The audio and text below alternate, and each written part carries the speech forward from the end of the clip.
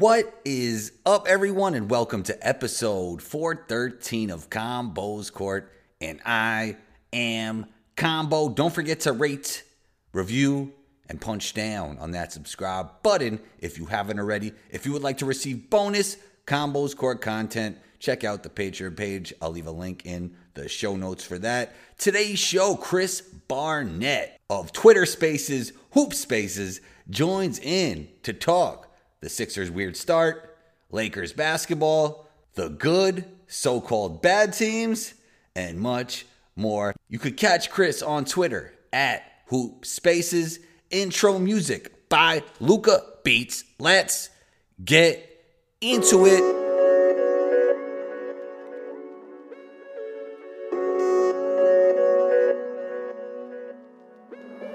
Luca, don't do it to him.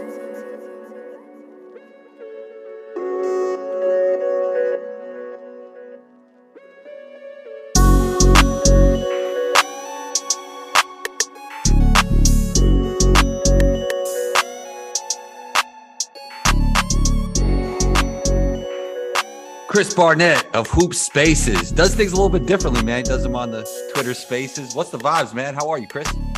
I'm good, Combo, man. First, appreciate you having me up here on Combo's Court. Second, the Twitter Spaces universe is in existence, and it's like an oasis away from what you're usually getting, out from the big boys. And it's all about the fan, being able to express your opinion in a very open forum, but still respectful, to kind of push back on that Twitter toxicity that can come out sometimes at nighttime, Like, we all there. It's fun. It's hilarious. We laugh.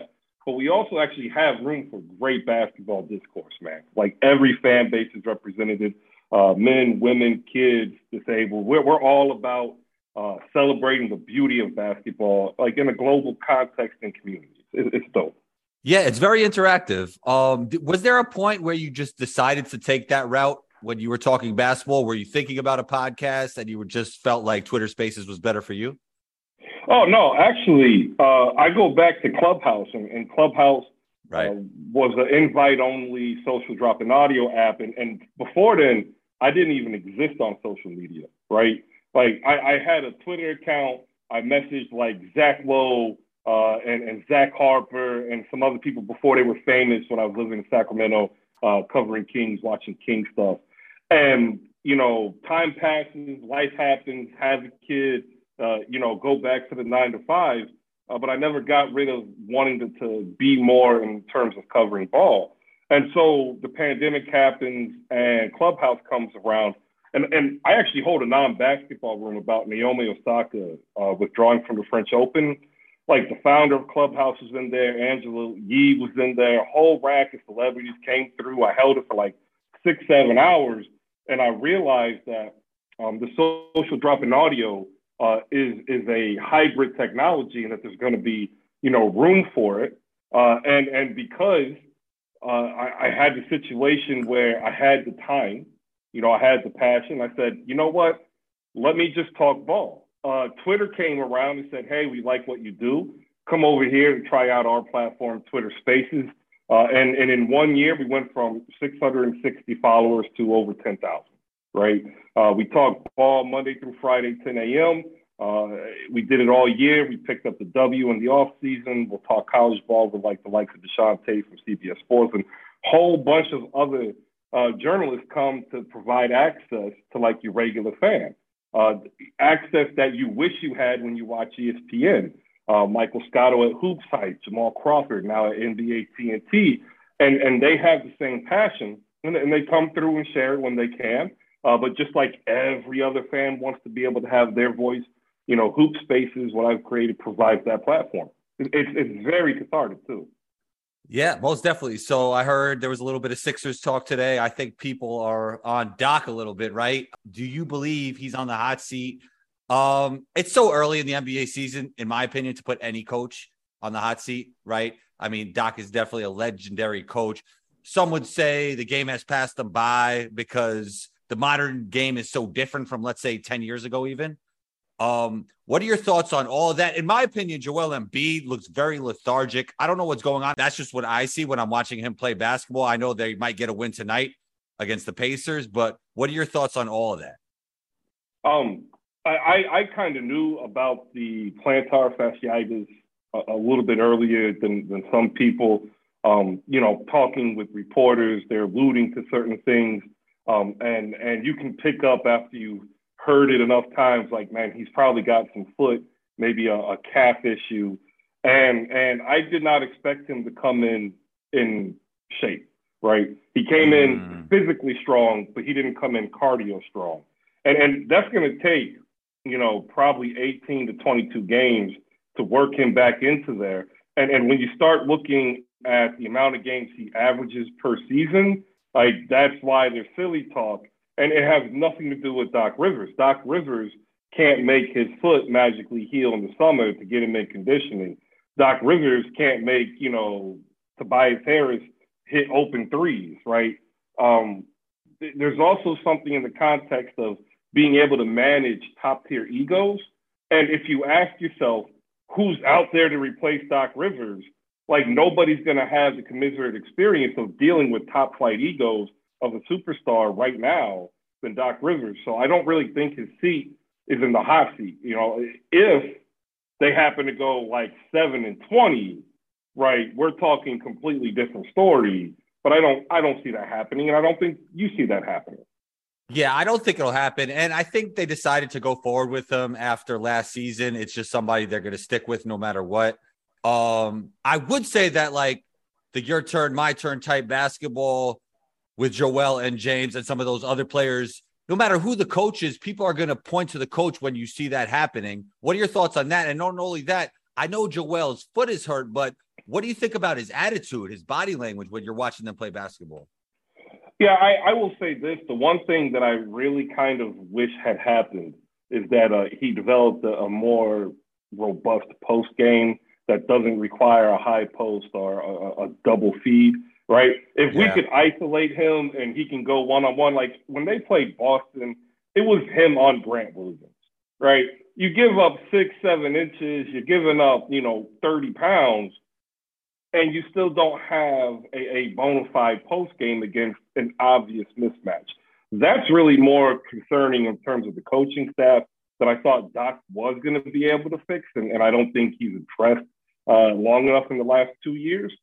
But in terms of the offense, you add in PJ Tucker, who plays the same position as Tobias Harris, but doesn't give you the same production as Tobias Harris.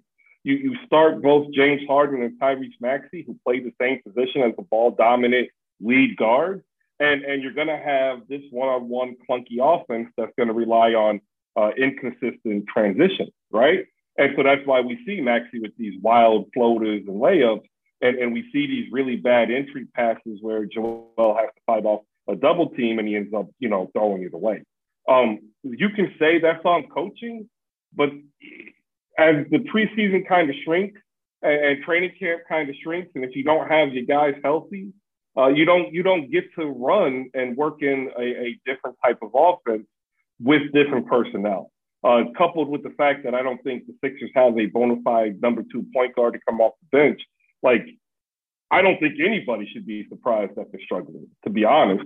Matisse Thybulle hasn't gotten runs. George Niang isn't getting consistent run. Shake Milton isn't. And these are all players that had, intricate roles last season. And you're throwing in Daniel House and De'Anthony Melton and PJ Tucker playing them heavy minutes to get them up to speed. And I think probably around Thanksgiving, Doc probably has his rotation set. And the Sixers at that point are 500 trending upwards. So yeah. I think everything's fine. The biggest concern, no backup point guard. Second concern, PJ Tucker, I think is better off the bench, personally. I think getting another shooter in there opens up the offense. Joel has a lot easier, time one-on-ones and ones-on-twos, swings it open to the open shooter, and we're good. Yeah, I'm not sure if I talked about this on the live show or the podcast, but I do believe, in my opinion, it seems like that they're building around James and not really building around Joel. Like, it's almost like Rockets 2.0. You bring Daniel House back, you bring PJ Tucker back, and you just kind of had this Rockets 2.0 type feel, but then you want to add in an MVP, which, I mean, that sounds like a good idea because back then they were really good. They just happened to not win a championship, but you do that, you add an MVP, and maybe something special could happen. But on the other hand, does that make Joel happy? I don't know if that's the reason he seems unhappy, but something's up with him, man. I could just tell when he's playing. Yeah, it's hard to gauge happiness, right? Like if you are playing and you're not 100%, you're rarely ever happy. Yeah. Right. Yeah. You know, it could be all you're thinking. It could be all you're thinking about, right? It could be all he's thinking about. Like he's a half second slower, right? He doesn't get a rebound or a block that he normally would get. It gets on his mind. He can't get the elevation on his little jump hook he has. It gets on his mind. He can't hit the three like he was doing at the end of last season. It gets on his mind. And like, that's where Doc can do a better job servicing Embiid. In regards to building around Harden, I think that was more so to get a basic framework of the offense because they want to add spacing. Like the Sixers lacked spacing last year. And it's kind of hard to just say every year, especially because it was Ben, because Ben and Joel were playing, right? Yeah, I'm trying to be nice, you know, like Danny Green, you know, like I mean Shake Milton can yeah, all right. Last 3 years, we struggle. But if you put those offensive principles in with players who never played them, right, it's gonna look worse. So I think the idea was you bring in PJ, you bring in Daniel House, and don't forget they signed Trevelyan Quinn in the offseason as well, who was the G League MVP in the finals, to play this wide open Houston Rockets style offense. And then the idea is you work Joel in through the season so that come playoff time, you have this construct that you can throw and lob bombs with these Golden State types. But then when it gets really gritty, Joel's up and running and he's giving you 32 and 14 because you're so worried about switching on the perimeter that he gets these one-on-one ISOs on the three who had to swing back over and cover down, right? That's the idea. Now, the execution is not going as planned. Maybe that picks up in another 14, 15 games, or maybe they're just old and PJ Tucker at 37 shouldn't start, right? Like, it could be both things here. And I think that's really the thing we're not talking about. Well, the good thing is James Harden's looking younger. You're speaking about age. I mean, he does look better, and that always gives you a chance when James Harden is a little bit closer to what he was with the Rockets. He's not there yet, especially when it comes to efficiency. His shot profile has changed, which is kind of interesting. He's shooting a lot more mid-range shots, but he does look a lot better than last season, and I expected that from him. I did too. That fountain of youth in the DeMar DeRozan training seems to be paying off. I wish he had DeMar DeRozan's mid-range right. Because it's nice, but the problem that they were going to run into is nobody on the Sixers would be able to fill that mid-range role, and then that would just have the entire defense close in on Joel Embiid. So now if you run this simulated pick and roll action between Harden and Embiid because Embiid doesn't want to roll, they still now have to cinch in on James Harden because he's got that mid-range, and then he passes it off to Joel at the high post and he hits that shot and where he's shooting 69%. So like it's actually part of that dynamic that they want James Harden to take those mid-range, because if he doesn't and Joel doesn't roll, then what do you have? You have Harden either being called a foul merchant or not making a floater or a layup. And either way, he's going to lose. Yeah. You've been watching this league for a long time, and I guess we could even look at that Sixers-Spurs game. It feels like to me the bad teams in the NBA are a lot better than ever before. Talent level matters. A lot of people, they don't like to hear this, but they do a way better job developing talent across the board at high college and all of these now high access AAUs. They do it now better in the G League. The draft process and the way that these players are taken and developed actually is starting to simulate more like a Major League Baseball approach. And I'm a big proponent for this. I want the G League expanded. I want a full AAA, AA, single A style system where there can be built-in relegation for the minor league, because I'm about player development. And I think that's what we're seeing. an incremental step into that developmental process, that long-term growth plan for the NBA. No, you're speaking my language because, I talk a lot about the draft here. I talk a lot about summer league here. I talk a lot about the alternative routes like the G League. Well, G League's not really alternative route. It is for a high school player, the Ignite side of things. And then like the overseas route, which like LaMelo took. Basketball is such an international sport now. And the talent pool is enormous because of what started in the Dream Team in 92, right? And everything in between. And just we have more players to pick from, and the teams are better at the bottom. Yeah, if you think about this, and David Stern and I hardly agree, rest in peace. But he's right. He wanted international and global expansion, and he wanted it on a major scale, faster than what I think was humanly possible. I think Adam Silver's doing a phenomenal job following in the steps of promoting it as a global game with an investment in Africa, China, India. Like you see these camps, these academies start popping up with some of the NBA affiliations.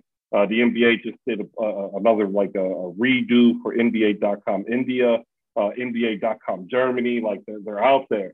And the cool thing about it is that they take what we have in the NBA, but they really adopt their athletic system to it, right? Mm-hmm. So it already fits the perfect model for building a game. And basketball is portable. It's the only game that can challenge soccer and rival soccer or football as a global sport. You require one ball, 5 people, 2 hoops. What do you have for soccer? 11 players, 1 ball, 2 nets, right? Right. It's not football. It's not baseball. Like hockey could never do that, right? No, you couldn't. Like you ain't going to have the Congolese national hockey team win gold medal in the Olympics, right? Like it's just insane. Like me and you just can't go play hockey right now. Even if we would have to set it up, we'd have to get the rink, we'd have to get. Yeah, like ice ain't cheap, bro. Like that Zamboni is expensive. And like they're doing it, and you see now players who are able to execute at least the physical skill playing basketball, right, at a younger age. And it all bodes well for the future of basketball as a whole, but NBA specifically as it continues to grow internationally and start challenging FIBA for like the de facto international body of basketball. Yeah, we have Wemby and Scoot coming. It's going to be interesting to see how these teams are going to actually take, because like Utah's pretty good. Like the Spurs aren't terrible. I mean, Pirtle was going at Joel the other night. And these young teams, they have guys with young legs, very talented. The Rockets, the Orlando Magic. These teams, Indiana Pacers with a dynamic backcourt. The Pistons, I don't even know if they're not going to be in tank mode anymore. They're probably going to be hunting for play-ins at this point, even though they might not make it. But it's just going to be interesting to see how this season goes for those teams because they're like really interesting, talented, not so bad teams, Yeah, I love the Houston Rockets. Yeah. I've been saying it since the offseason. This is a team you should watch. They're going to score on anybody.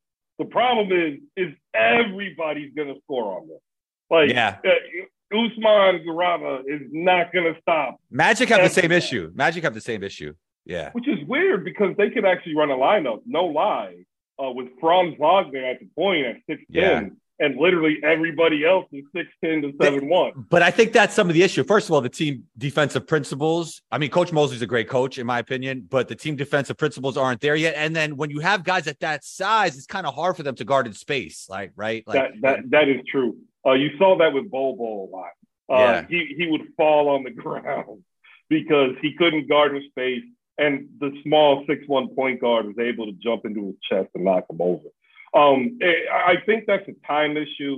Maybe not with Bobo. He runs a lot like his dad. A lot of people don't remember what Manute looked like in the open floor. I do.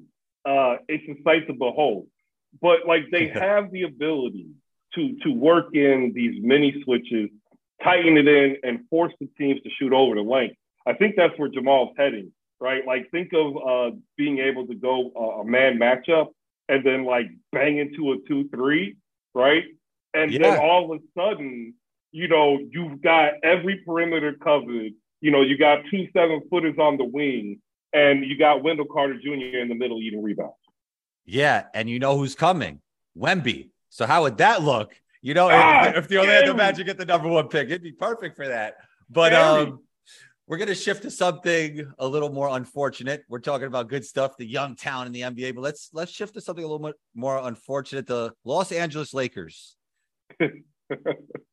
What should they do at this point, Chris? Like, they had deals on the table, reported deals on the table for Buddy Hield and Miles Turner. I mean, I think that's a great fit. Are they just at the point that they don't think they're contenders anymore? Because why wouldn't you make a move like that, From what I understand is that there could have been a deal, but at the time, the Lakers had thought there was going to be a better deal for a player that already played with LeBron James, would already fit with LeBron James. And I think what happened is Rob Pelinka and Jeanie Buss got caught looking and didn't realize like the speed of which they needed to act. And I think they thought they could slow play the idea of having Russ and then still somehow get Kyrie Irving. Because I really think they got duped by Kevin Durant saying he wanted out of Brooklyn, right?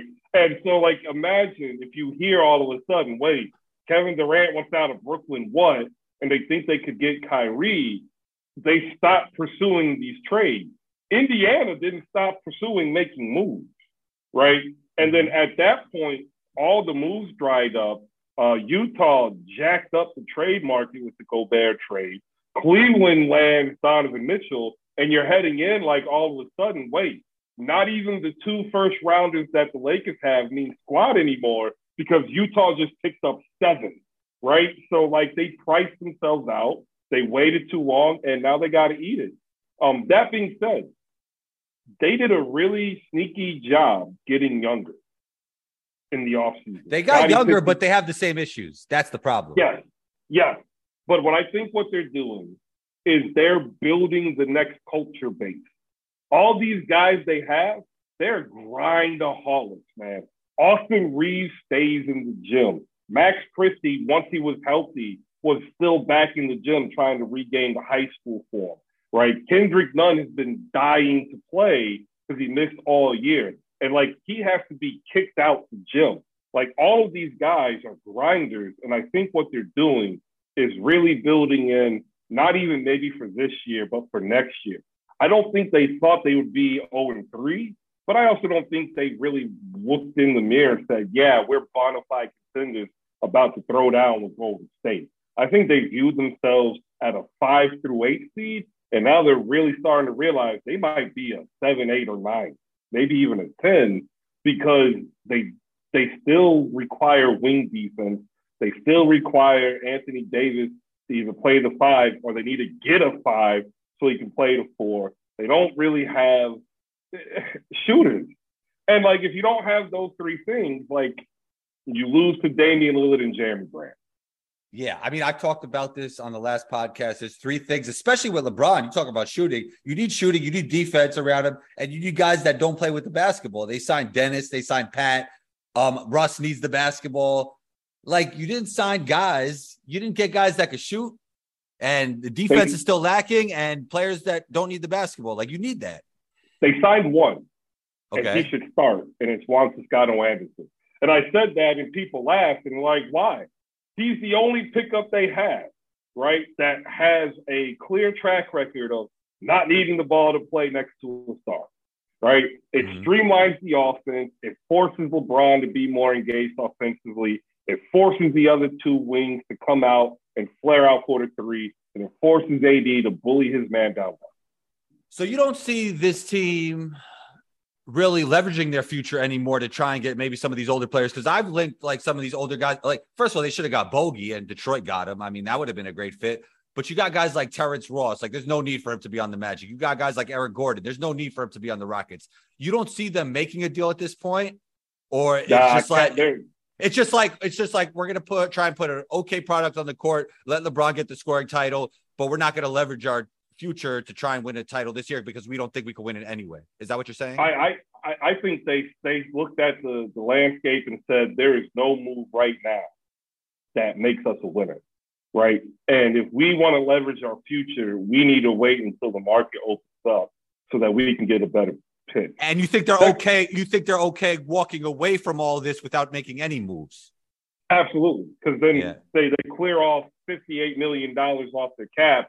LeBron's extension kicks in, AD's extension is now descending, and then you go into the offseason with, $51 million to throw at a max player who better fits, LeBron or AD. Or what I think happens, because we have this protracted negotiation that is about to happen, I think they end up picking like 3 or 4 guys up at 10, 12, 13 mil apiece. Younger guys. Younger, 26 to 30. And they come in, they're already ready. They know what's up. They have a 2-year window, but because instead of getting 1 player at 40 mil, and they get 4 players, whether like KCP types, guys that fit. I don't know why they ever got rid of him let him go. Let him go is a better way to put it. Yeah. Kyle Kuzma, I don't like that. Like they Caruso. Caruso's another one. Like he's not hitting shots, but he's doing everything else for Chicago. Right? He was a high impact. He was a high impact for the Lakers. High impact. Yeah. And like now you're replacing them with players who weren't ready to play with LeBron. Right. And that's what happened last year. They had players that were too old and players who weren't ready. Now they have players who weren't ready, are unproven players like Wenyen Gabriel, Troy Brown Jr., who I'm high on if he's healthy. I think he helps. I think he can be Kelly Oubre-esque. He needs to do better with the 3. But like he can give you, 12, 4, and 4. But that's not starting, right? That's coming off the bench at 26 minutes. Excuse me. So you end up sitting there saying, well, is Dennis Schroeder a difference maker? Is he going to come in and dominate the second unit and give us 15 points every night? I don't think so. Is, Pat Bev going to start hitting 41% from 3? I mean, you can hope, but I don't see the proven track record. And that's where they end up really just not eating Russell Westbrook's salary in a buyout in the beginning of the season. It's really hurting them. Like if they had just said, hey, you know what, Russ, thank you for coming in. Leave 12 mil off the table. Here's 35 out the door. Like they don't have this problem. Yeah. They're forced to play the young guys. They're forced to be different. And yet here we are. Yeah, I mean, and we could end with this. The thing with Russ is that there's no good fit for him because if a tanking team takes him and plays him, he could actually drag your team to get wins. He can actually raise your ceiling still, like he did it with Washington not too long ago. And how's he going to help a winning team? I mean, with guys that already need the basketball, there's no good fit for Russ right now. Yeah, the Orlando Magic, if they have Russell Westbrook, would be a playoff. Right. The Washington Wizards. And also, you don't want to take reps away from Franz and Paulo anyway, even if it does make you a little bit. You know what I mean? So yeah. There's one team, but it requires an injury, and I don't ever wish an injury on anybody. But there's one team, and there's only one team, and it's the Phoenix Suns. It's the only team that it could work because he could run and beat Russ because Devin Booker doesn't need him to feed Devin Booker the ball, right? And all of Russ's career, he's been criticized being a volume player, a volume shooter, volume rebounder, and a volume, assist guy. Let him be that volume guy. Let him run that Suns team up and down the court. But then when you need that bucket, it's Devin Booker time. So if Chris Paul happened to go down, he fits right in. Now the issue is defense. But even now, you can't tell me that Chris Paul's a better physical defender. He just is better in the passing lane. So, I'm looking at maybe Phoenix if Chris Paul's hurt, and even if he's bought out, maybe he goes there. Chris, great stuff. You're always welcome back. Let everyone know. We talked about it a little bit in the beginning, but where they could find you on Twitter and everywhere else. Yeah, it's simple. It's at Hoop Spaces, HLOPSPACES. It's Monday through Friday on Twitter Spaces. It's a social drop in audio. Think of it as your best interactive conversation, talking all things NBA and hoops, 10 a.m. Eastern time. You can find me just there. Find me on Twitter. I'll spread out, but I am Twitter-centric. It's where, the people come to actually really engage in good basketball talk. Tuesdays, it's our fun days. We'll get some trivia in there. So if you happen to hear this in time next week on Tuesday, pop in. It'll be fun. I got to join in sometime, Chris. I got to talk my stuff on your spaces, man. Absolutely. You're welcome every time. Thanks, Chris. You're always welcome back on the show, and talk soon. All right. Appreciate you, Combo. There it is. Another episode of Combos Court. Punch down on that subscribe button if you haven't already. Big thanks to Chris for joining in. Go follow Hoop Spaces on Twitter. Thank you to everyone who tunes into Combos Court across the globe. Share this episode, share with a friend, share it on Twitter, Facebook, LinkedIn, share it on your IG stories, and tag me on Instagram at 12combo. That's ONETWOCOMBO. If you would like access to exclusive bonus Combos Court content, check out the Patreon page. I'll leave a link in the show notes for that. Be on the lookout for episode 414. Combo out.